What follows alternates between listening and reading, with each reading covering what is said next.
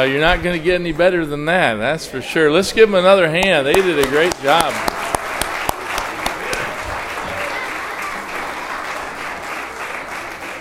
They sang like they believed all that stuff. Amen? That's great, kids. Thank you, parents, and thank you those that work with them as a choir. What a great job. Let's have the ushers come, and we will come preach to us. Let's listen to God's man, all right? Brother Thank Dave you, Sommerdorf. Pastor. Amen. And good evening, church family. Good to see you this evening. I hope you had a good afternoon. Wonderful job today that all of you did. And before I go any further, I do want to go ahead and read a thank you note. And this thank you note is from the Sommerdorfs. All right, as I think I did this last year. Usually we'll mail them out, but due to recent budget cuts, we're going to save the stamp and sequestration. And we're going to read it. Dear Pastor Brown and church family, such a blessing to be with all of you briefly for your special God and Country services. We appreciated the opportunity to minister and rejoiced to see so many visitors in attendance. Such a wonderful job so many of you did in preparing for this event, from the decorations, the gifts for the veterans, the wonderful meal, the choir specials, and so on. Great job. Appreciate your kind care of us as well. From the aforementioned things, plus the wonderful meal yesterday evening with your pastor and his dear wife, as well as the lovely RV hookups. We love 50 amps. Y'all have us, I had a choice of 30 or 50, and we just always go for the 50. You know, when you have 50 amps, you can turn everything on at once. You can turn the furnace on with the air conditioner and just watch the little dial go around. You just can never kick the breaker. We love it. We don't know what it means, but it's fascinating. There went half my love offering anyhow. The lovely RV hookup, sweet fellowship throughout our stay. Truly you were a delight. Thank you in advance for the love gift afforded us. We know that it will be more than we deserve, and we appreciate your sacrifice and love. Already looking forward to our next time together. Hint, hint, hint. Until then, may you continue faithful to our King and serve Him with all your heart. All our love and thanks, Brother Dave and Miss Deb, with our ministry verse. P.S. Special thanks also for the gift basket, a real blessing and treat. And so, Pastor, I'm going to leave this right up here. This will be for you to post however you determine. And please see my wife, everybody here. We brought prayer cards in. These are new prayer cards. We'd love it if you'd pray for our ministry. We've expanded greatly to our troop care package program. I could go on and on. Our ministry is ever expanding because we know there'll come a day where we'll begin to slow down. And so while we've got the energy, we keep budging the boundaries and pushing the light into darkness and the gospel into decay. And so you pray for us. So see my wife, and the prayer cards are there. All right, take your Bibles and go to 1 Samuel chapter 16. 1 Samuel chapter 16. And once you find your place, if you're able to stand comfortably, stand with me, and I'll know you have it. 1 Samuel chapter number 16. You say, Preacher, we were there this morning.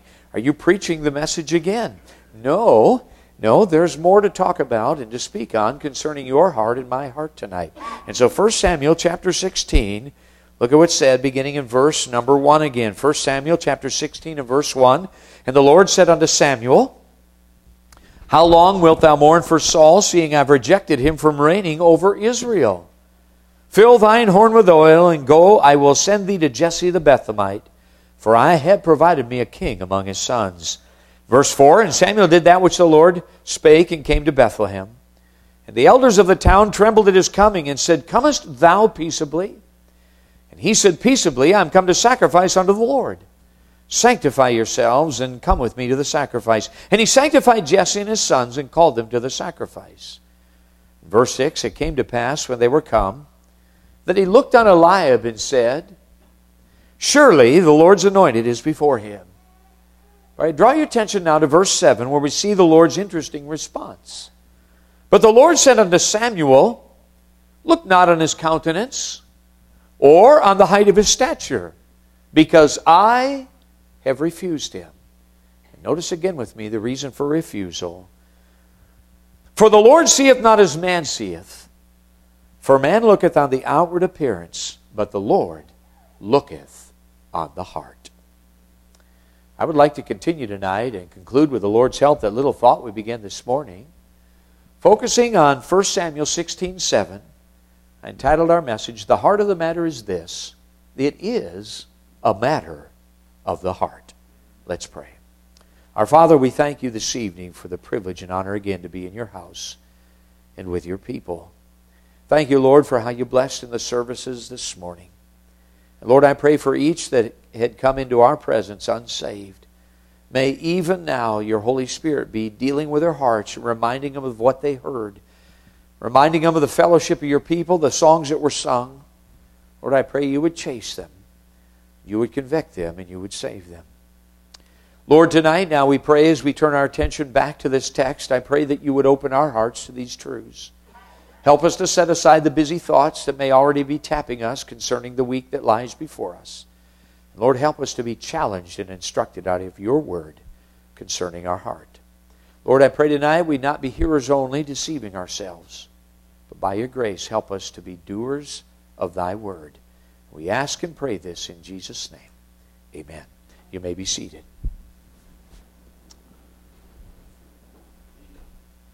But the Lord said unto Samuel, "Look not on his countenance or on the height of his stature, because I have refused him. For the Lord seeth not as man seeth, for man looketh on the outward appearance, but the Lord looketh on the heart." This morning I noted that when the Bible speaks of your heart, it's not talking about the organ inside of you right now that's pumping blood. When the Bible references your heart, it's not talking about the little Valentine cutout shape in the middle of February we find on cards.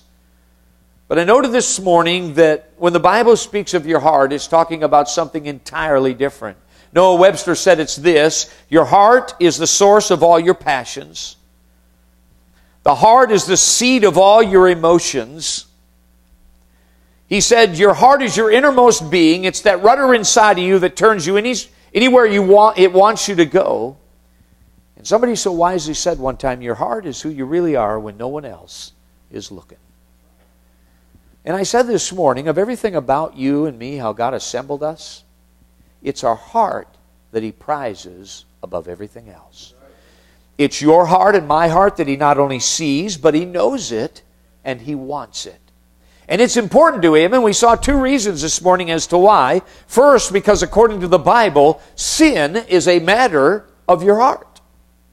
Go to Jeremiah with me again very quickly. I want to just tap this in Jeremiah 17 and verse number 9. In Jeremiah 17 and verse number 9, we see the very first reason in your Bible and our Bible why your heart is so important to God, and it's because that sin is a matter of your heart. Sin originates in the heart.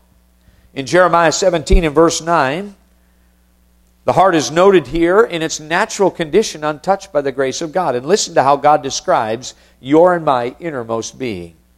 He says, the heart is deceitful above all things and desperately wicked. He asks the question, who can know it? And he answers his own question, I, the Lord, search the heart. Notice again with me this evening, as we saw this morning, that when God describes your innermost being in its natural condition, He ascribes to it words that are less than glowing. He ascribes to it words like deceitful, desperate, and wicked. Now let me say this. If you were to go tomorrow into your community and seek out a psychiatrist or a psychologist and commit yourself to their, if you will, their examination and lie down on the couch and have them tell you what your basic nature is and what your innermost being is, I think you would hear them describe you in different terms in Jeremiah 17:9. I think you would hear something like this. Well, inside of you is somebody basically good, not bad. But because of something bad that happened in your past, and I always laughed about that, when else could it have happened? I mean, that is so profound. It had to be in your past. But because of something bad that came into your life that was out of your control, it's caused you to become the person you are now and the struggles you have. But really, it's your basic nature. You're good, not bad. I'm going to tell you, they are in direct opposition to the Word of God. And you and I need to decide who we're going to believe. I don't know about you, but I think I'd rather go ahead and take the analysis of somebody that assembled me and put me together and has been around forever, than somebody fleecing me out of $120 an hour and half the time doesn't even know who he is. And be careful of the assessment. Be careful of who you think you are apart from the grace of God, for it will determine your destiny in many, many ways. One of the most beloved hymns of all time is a hymn entitled Amazing Grace. Amazing Grace was written by a former slave ship captain named John Newton. Few people know this, but John was raised at the knee of a Puritan mother. But when John was 7 years old, his mother died. She left him to be raised by others, and in his early 20s, John was introduced to two best-selling books of his day. They were written by a man named Lord Shaftesbury. They were philosophy books. The first title was a very lengthy title. It was entitled Characteristics of Men, Manners, Opinions, and Times. The second book was a philosophy book written by the same man entitled Rhapsody. These books taught, among other things, that human nature was basically good. That misconduct was not sin, but simply a bad taste in morals, and they trampled underfoot original sin and mankind's natural bent towards evil. John Newton, in later years, wrote in his autobiography, quote, "They beguiled my heart with fine words and fair speeches, and their slow poison trickled into the stream of my mind, opening the door to anything I desired, and allowing me to determine my own morality and wriggle free of my mother's Puritan theology." And with those words, one of the most wicked lives that was ever lived was lived. John Newton became a slaver. John Newton imbibed in all the filth and wickedness that went with that power and that commerce of the day. And John Newton was so filthy and vile and wicked that even other slave ship captains despised his mockery and his attitude toward a holy God. But one day John Newton got saved. One day John was accosted by the hand of God and the grace of God, and out of a heart that had been deceived about who it really was for all those years, sprang out the words, "Amazing grace, how sweet the sound that saved a wretch like me. I once was lost, but now I'm found, was blind, but now I see." You be careful tonight who you think you are apart from the mercy and grace of God. Could I say this? We're just nothing but dirty, rotten, wicked, filthy sinners saved by grace. Don't move too far from that. Amen? Sin is a matter of your and my heart. We saw that truth. It originates in the heart. But then we saw a second great truth. Go to Romans chapter 10. And it was this: salvation is also a matter of the heart. Look in Romans chapter 10 with me, and look in verse number 9. In Romans 10 and verse number 9, the second great truth about the importance of your heart is this: salvation is a matter of the heart. Romans 10 verse 9 says that if thou shalt confess with thy mouth the Lord Jesus, and shalt believe in thine heart that God hath raised him from the dead, thou shalt be saved. For with the heart man believeth unto righteousness, and with the mouth confession is made unto salvation. Boy, the second great truth we saw this morning concerning your heart and mine, and it was this: salvation is a matter of the heart. You cannot get saved without your heart. You cannot get saved without the seat of your passions being involved in salvation. We noted historical faith versus evangelical and justifying faith. And I noted that the faith that saves is a mental assent of the mind to the truths of the gospel, accompanied with a yielding of the will and affections, and then a humble reliance on Christ alone for salvation. You know, the faith that saves doesn't originate here. The faith that saves originates here. A number of years ago, I was in Fort Hood, and we were ministering at a church there. The command sergeant major of Fort Hood is a personal friend of mine. He's a member of that church, Command Sergeant Major Archie Davis. Commanded 65,000 troops. And I remember we came through that year, we were ministering, and following the Sunday morning service, a friend of mine there in the church, he said to me, he said, Brother Dave, you're going on visitation today. And that church uniquely does their visitation at 4 o'clock on Sundays. When the choir assembles to have choir practice, others meet and they do visits right from the church. And I said, yeah, I was planning to. He said, you got somebody to go with? I said, no. He said, would you like to go with me? I said, sure. I said, what are we doing? I said, we door knocking? He said, no, I got this guy I've been working with for the last 3 years, and I want you to meet him. I said, well, what's up with him? He said, you know what? He was raised in a Christian home. He knows the Bible as well as any one of us. He said, but I've been with him for 3 years, and there is nothing about this man's life that says he belongs to God. It's only on his lips. It's nowhere in his life. And preacher, I know there's something you could say to him that would wake him up and make a difference and allow him to see his need. You know, I love these guys. They always think the evangelist has the pixie dust.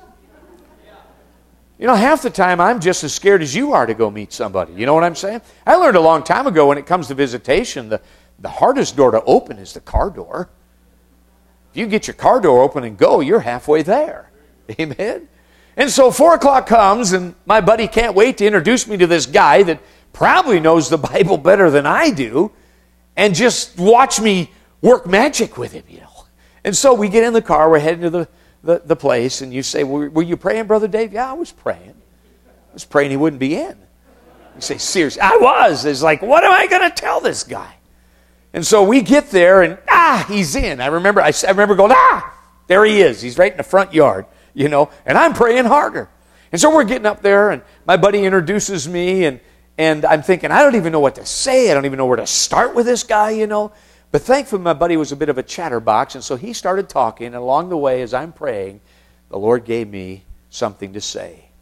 My buddy turned to me, he reintroduced me, and he said, you got something to say? I said, well, you know, I do. I reintroduced myself, and I said, I understand you were raised in a Christian home. Yes, sir. I understand you're going through a divorce right now. Things are tough. Yeah, yes, sir. I said, you know, in all your religious experience, let me ask you this.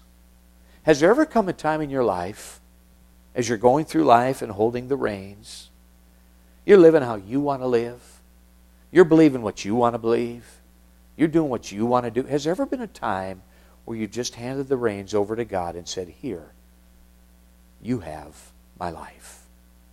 I'll never forget what this guy did. He poked around at the ground a little bit, kind of, you know, embarrassed, and then he said, no, sir, I've never done that. I said, listen, I don't know your heart. Maybe you're just backslidden. Maybe you need to be saved. I don't know. But I can guarantee you that's what God wants from you. He wants the reins of your heart. So I just prayed with him and left it with that. About 2 weeks later, my buddy calls. He said, you remember that guy we visited? Yeah. He came to church a week later. He started attending church. He got saved Wednesday night. My preacher's baptizing him Sunday.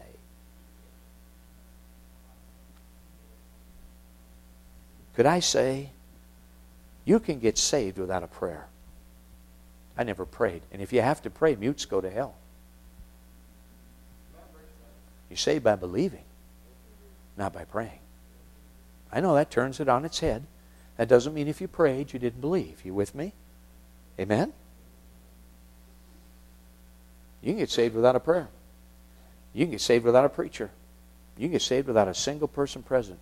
But you cannot get saved without your heart. You know what my fear is for our young people? It's like knowing the written exam and every answer. I believe that. I agree with that. I agree with that. I agree with that. But they've never dropped the reins and trusted Him with their heart. That's a fear I have. That's a fear and concern I have for my grandchildren. They're going to be raised in all this knowledge. You know what I'm saying? That they'll just think that intellectually agreeing with what Dad or Grandpa is teaching them means they belong to God. Listen, the devil is a better theologian than every one of you tonight. And he is not going to heaven. Because there's one thing he will not give God. He will not yield his will and humbly trust Christ alone for salvation. He knows all about him, but will not give himself to him. You say, preacher, You're meddling now. You're creating doubt. Listen, if I can trump the Holy Spirit of God, then what you have isn't worth having. It's the Spirit of God that bears witness you belong to Him. Not Brother Dave, not your mommy, not your daddy, not even your preacher. It's the Holy Spirit of God that says, you're mine. Amen? Sin is a matter of the heart. Salvation is a matter of the heart. But there's something else I want to move forward on. Not only do those things spring up from the heart, but do you know tonight that service to God is a matter of your heart? Go to Exodus with me, Exodus 35, and let's continue on this vein. In Exodus chapter 35, in verse number 4. In Exodus 35, in verse number 4, they're bringing an offering for the building of the tabernacle. And notice what's said in Exodus 35, in verse number 4. The Bible says, And Moses spake unto all the congregation of the children of Israel, saying, This is the thing which the Lord commanded, saying, Take ye from among you an offering unto the Lord, whosoever is of a, look at what he's looking for, willing heart. Let him bring in an offering of the Lord. Look at verse number 21, verse 20. And all the congregation of the children of Israel departed from the presence of Moses, and they came. Who came? Everyone whose heart stirred him up, and everyone whom his spirit made willing. Look at verse 22. And they came, both men and women, as many as were, there it is again, willing-hearted. Look at verse 29. The children of Israel brought a willing offering unto the Lord, every man and woman. There it is again, whose heart made them willing. Look up. There's your third great truth about your heart and my heart. And it's this: service to God is a matter of the heart. We see here there's a call to respond. There's a tabernacle being built. And in the response, some gave and some didn't. Some responded, some didn't. Some contributed and some didn't. You say, well, what was the variable? What was it? The difference was this: it was a matter of their heart. And as I travel America, speaking in country churches, city churches, big churches, little churches, white churches, African American churches, you know something I've noticed? Service to God is a matter of your heart. Serving God is not a matter of resources and finances. I've watched people with virtually nothing, and there's a need, and there's a call to meet a need, and what little they have, they're scraping it together, throwing it in the plate. And I've watched people that, man, their heart doesn't want to serve, and so they got all these resources, they don't put anything in on the needs that are there. Serving God is not an issue of your resources and your finances. Serving God is not an issue of your talents and abilities. I meet talented people whose heart doesn't want to serve, sits right there. All that talent sits. You would bless my heart tonight watching that little half pint, that little muskrat sitting up here at the organ, playing away, keeping up with sister at piano. Did that bless your heart? I praise the Lord. I've watched people with all kinds of talent not use it for the Lord, and then people with what little they got there, man, they're trying to invest it in the things of God because their heart wants to serve God. I've watched people with busy schedules still make tons of room for God. I've watched people with all kinds of time. They don't want to serve God. They just waste it, fritter it away on American stuff. Let me tell you, here's the deal. If your heart wants to serve God, you will find a way to serve Him. And if your heart doesn't want to serve God, you will find a reason not to. And it'll always be somebody else you hang it on when you don't serve the Lord. Every single time. Your service to God does not spring up out of things outside of you. Your service to God generates and springs up of something inside of you called your heart. Amen? Oh yeah. I remember years ago when I got to Alaska, and we started in North Pole, Alaska. Don't let that scare you. It's not the North Pole, but it can feel like that in February. And there was this little radio station up there called KJNP. King Jesus North Pole. They had an AM band and an FM band. But the FM band was fairly conservative, so we'd tune in on that. And every once in a while, this commercial would come on. For the 4 years we lived there, it would continually play. And every time it came on, I would turn it up because I loved the truth it stated. Here's how the commercial went. The narrator came on. He said, you ever been in church and heard somebody singing a little off key? And then this guy began to sing the song, Come Thou Fount. And he sang it like this. Come thou fount of every blessing, to my heart to sing thy praise. And so this narrator comes on. He says, you ever been in church and heard somebody singing a little off key? And then this guy starts singing. And as he's singing, I'm thinking of guys I know that sound just like that. I'm thinking of my old Navy buddy, Dave Merrifield. We called him Goofy Dave. Dave's favorite song was It Is Well With My Soul. But Dave was tone deaf. And he would sing that song like a foghorn on Gibraltar. It is well with my soul. And he'd always stand right behind me, and he knew it grated me because he'd lean forward and sing louder. I thought of old Merriweather. I thought of my buddy Christian Cast, Annapolis grad, fluent German, accepted at every academy in America, one of the godliest men I know to this day. It was announced that Brother Christian Cast in the Sunday evening service was going to sing a special. I thought, man, everything Brother Cast does is first class. He got up that night to say, one of my favorite songs is Come Thou Fount. And he began to sing it. And I am not kidding you. I have never heard that version before. It was like fingernails going down a chalkboard. I mean, musically, it was like the Jailhouse Quartet behind a few bars looking for the key. I mean, it was painful to listen to.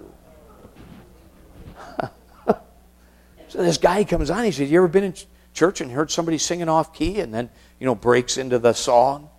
Then halfway through, he says, but have you ever wondered what that sounds like in heaven? And the second half of the song breaks into 4-part harmony, 100-person choir, brass, French horns, full orchestra. I mean, it was like, whoa! It just picked you up and set you in heaven, man. And I know it was radio and you couldn't see this guy's face, but you could hear his smile. He'd say, worship, it's a matter of the heart. Boy, that's so true. Our worship of our God and our service to our God, it springs up from within, not without. It's determined by someone here and something that happened to our heart. Amen? Service to God is a matter of your heart.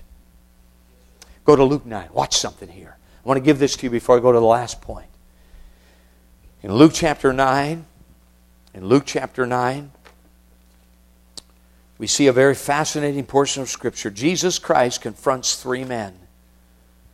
In the 3 variables, whether He initiates it or they initiate the question or whatever, there's 3 variables here in Luke 9.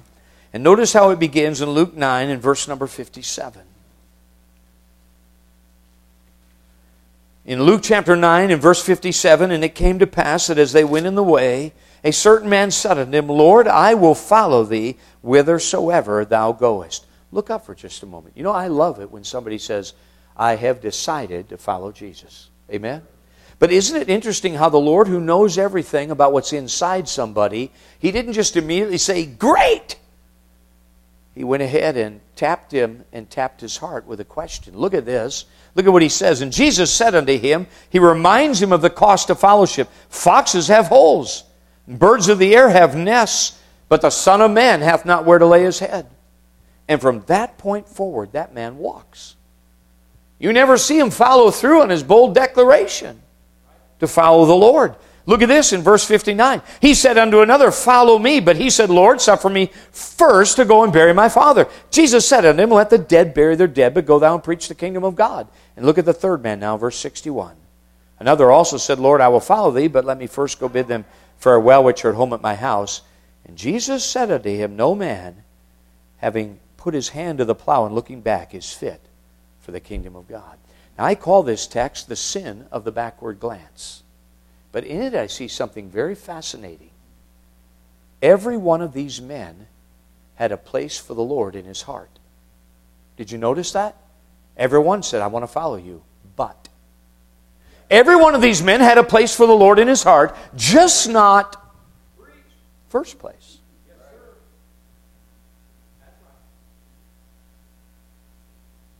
I believe tonight on a Sunday night, many of you have a very great place for the Lord in your heart. Amen? That's the Sunday night crowd. That's just how I've learned over the years. But is he first place? Then you got old Tom Gillum, that old southern boy from Athens, Georgia. Talks real slow like. Shuffles when he talks. He says, my soul, God don't want first place. He wants all the places. Are you like me sometimes? Lord, that room's yours. And Lord, that room in my heart is yours. But this one's mine. This is my entertainment room. This is, Lord, don't ask me to sacrifice that part. You with me? Y'all with me? Listen, I'm not just confessing my sin here, okay? I'm trying to illustrate. We get that way. You know what we forget? Jesus paid for all the places.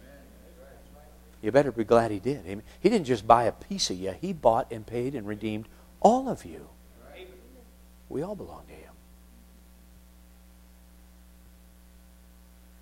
Service to God, it's a matter of our hearts. Brother Prisk used to say it this way, our goal should be to get a little closer to Jesus, amen? And then he added this, and we could all get a little closer. Our hearts are prone to wander, Wyeth said in that song, prone to leave the God we love. And then he wisely said, here's my heart, O take and seal it. Seal it for thy courts above. Service to God is a matter of your heart tonight. You and I should periodically allow God to search our heart and find out what place he does have, what places he has. But as I close tonight, I want to go to a final truth to cause you to ponder. In Proverbs 4, if you could go there with me, we see the importance of the heart is noted in Proverbs chapter 4. And I believe tonight the Bible clearly teaches that sin is a matter of your heart, that salvation from that sin is a matter of your heart, that service to God and serving God is a matter of your heart tonight. But fourthly, I believe your and my future success is a matter of our heart. Look at the importance of the heart noted here in Proverbs chapter 4 and verse number 23. In Proverbs 4 verse 23, the Bible says, keep thy heart with all diligence. Look up for just a moment. You know what he's simply saying? Lock your heart down. Guard it. Protect it. Hey, don't just go to any internet site you want to go to. Don't just allow your heart to go see whatever it wants to see and imbibe in whatever. You all with me? He's saying, guard that thing. Lock it down. Here's why. For out of it, your heart, are all the issues of life. I wrote this down. You are what your heart is tonight. That's the real you. The real you aren't the clothes you're wearing. The real you isn't even your skin color. The real you is what's tucked inside that only God can see. The seat of your passions, your emotions, your heart. That's the real you. That's who you really, really are in the sight of God. You are what your heart is tonight. But let's say it this way. You're becoming what your heart is. Let me illustrate. I will guarantee you in your community, if there's not one, there's probably 1,001 young people out there today. They're surrounded by everything that's wrong. They've got caustic music screaming at them. They've got a daddy that doesn't pray to God. He curses God's name. They got a mama that's maybe drunk or has forsaken the family. They are surrounded and maybe even live in a neighborhood. There's just nothing but wickedness and everything's wrong. But but inside of them, there's this little heart that late at night when everything quiets down and all the cursing's over and all the screaming is over, they stare up to the heavens and there's this little heart that cries out, there's got to be a God somewhere. There's got to be more to life than this existence. And though they don't know Him, they're crying out to whoever this God is. And those surrounded by everything that's wrong, there's a little heart saying there's got to be something else in life but this. Who are you? But likewise, in the churches I minister in, I will guarantee you there's at least one here tonight. One of our young people. You've been surrounded by a lot of stuff that's good. Your parents took you to church. You've been to camp. God wasn't a swear word in your home. He was a word of praise and prayer. You've been surrounded by everything to the best of their ability. They weren't perfect parents, but they tried to surround you with good things. But inside, you have a heart that says, one day, when I'm on my own, I'm going to do what I really want to do, and I'm going to live how I really want to live. You know what will happen in time? In time, you will trade places with them. They're going to hear the truth and get saved and be drawn into a place like this to hear the things of God. And you're going to go out and take their place. You say, how could two young people raised polar opposite trade places? It's easy. You are, or soon will be, what your heart is. Given time, what's inside of you will be revealed. Given time, you will become what's inside. Your future success is a matter of your heart. And how many times have I watched our young people trade places? I'm on board of directors at Hope Children's Home with 90 young people down there with stories that would blow your mind. But they're graduating and serving God. You say, well, they were raised so wrong. But they had a heart that wanted something else besides wrong. God says, if you seek me and search for me with all your heart, I will be found of you. I say it this way, you take a step toward God, He'll take 20 million steps towards you. But if you sit in your hard-heartedness and decide you're going to just do it your way and be God, He's not going to get any closer to you. Amen? I found this to be true. Your and my future success rests not on the surroundings around us, but it rests on what's within us, a thing called your and my heart. And as we close tonight, you and I need to recognize this is what God is after. Look with me in Genesis chapter 6. Look in Genesis chapter 6, and I want to read just this text, and then we'll close. But in Genesis 6, a fascinating portion of Scripture here. In Genesis 6, in verse number 5. The heart of the matter is this, it is a matter of your heart. And in Genesis chapter 6, in verse number 5, look at what's said here. It begins with 3 words, and God saw. Genesis 6:5. It says, and God saw that the wickedness of man was great in the earth, and that every imagination of the thoughts of his heart, look at that, was only evil continually. And look at this. And it repented the Lord that He made man on the earth, and it grieved Him where? At His heart. Wow. Do you know, according to those verses, your heart affects God's heart? Your and my heart actually reverberates and touches His heart. And so as we think about that tonight, as I close the thoughts down, if you were the only heart that was under focus of God right now, if everybody else faded away and the spotlight, thunk, was right on your heart, how would your heart be affecting God's heart? Would your heart cause Him to smile? As He saw the condition of your heart, would it bring Him joy? Would His heart reverberate? And would He say, would it bring joy to His heart? Would the condition of your heart right now bring joy to your Creator's heart? Or would He look at the condition of your heart and it would grieve Him at His heart? I've watched people give God a lot of stuff. I watch them give Him some time. I watch them give Him money. I watch Him give Him talents. Y'all with me? But you know what I've found? If you want God to change you and help you, you'll have to give Him what He's really after. You'll have to give Him your heart. That's what He wants. He wants the reins. He wants your heart. He wants your innermost being. He wants that. Amen. So how's your heart tonight? Where's your heart in the message?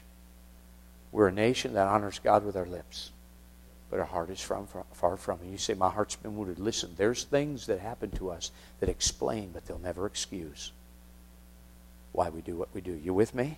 There are things that have happened to every one of us that contribute to who we are, but they should never control us. God should have those reins. No one else. Amen? And you say, well, preacher, I got a dirty heart. Good news, I know someone who can clean dirty hearts. You got to hand him your heart to get it clean, though. Amen? You say, well, I got a bitter heart. I know someone that can sweeten that bitter heart. Amen? You say, well, I got an angry heart. I know someone that can give that heart peace. Amen? I got an empty heart. I know someone who can fill it. You see, really, when you get down to it, the need of your heart is a Savior. His name is Jesus Christ. He is a wonderful Savior. Jesus, Jesus. Oh, how sweet the name. And the psalmist said, search me, O God, and know my heart. Try me and know my thoughts, and see if there be any wicked way in me, and then lead me in the way everlasting. Hey, we're coming into a busy week. We had this little moment together this morning and tonight. Before you get out on the treadmill, wouldn't it be a great thing to do tonight? I have the musicians come. Is just let God search your heart, show you what's in your heart. Let Him deal with your heart, whatever the need is. And you know something I found out? I don't have to even know what the need of my heart is. Because really, I don't know it. I don't know my heart like God does. I just need to know who to run to get help for my heart. Amen? And so you say, well, I don't know the needs of my heart. I just know I've got a needy heart. I have some struggles. Why don't you run to God with that? And go cast yourself before Him and say, God, please help my heart. Amen? Let's stand. Let's pray. Father, thank you for this little thought. So many ways is so huge. And Lord, I recognize clearly the power of our heart. And Lord, its importance to you. I pray for the one tonight that may know everything about your Son, but they don't know Him. I pray they drop the reins and just trust Him. Trust Him to be their own personal Savior. May there be no conditions, just a surrender to Jesus Christ alone. May their faith find that resting place, no more to wander. Lord, I pray for the ones struggling with sin and victory over sin. Lord, I pray they'd offer up that heart to you and ask you to give them victory. May your grace be more than sufficient, Lord. I pray for the one that struggles to be faithful. Their heart just struggles, Lord. I pray they would extend their heart to you and ask for your help. And Lord, for the young person that may just be playing the game, Lord, I pray tonight they'd recognize what's inside of them will come out in time. May their heart belong to you. Father, may it truly belong to you. Lord, may tonight our hearts get help, and may the words of our mouth and then the meditations of our heart, may they be acceptable in thy sight. We ask and pray this in Jesus' name. Amen. Heads are bowed, eyes are closed. You slip out as the music plays softly. How's your heart tonight? How's your heart tonight? If your heart needs help, you come. You slip out and come.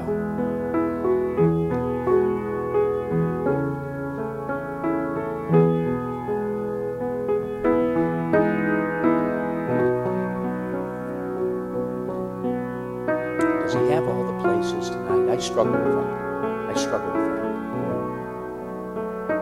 I find myself many times just bargaining with God about what rooms and what time He has. But I found when I drop the reins, there's a peace that's overwhelming. When I just quit trying to run it and quit trying to be in control, I just say, God, take the reins. God, take the reins. There's a peace that will invade your heart when you drop the reins. Go ahead and sing that, brother. Have thine own way, Lord. Have thine own way. Thou art the potter, I am the clay. Mold me and make me after thy will, while I am waiting, yielded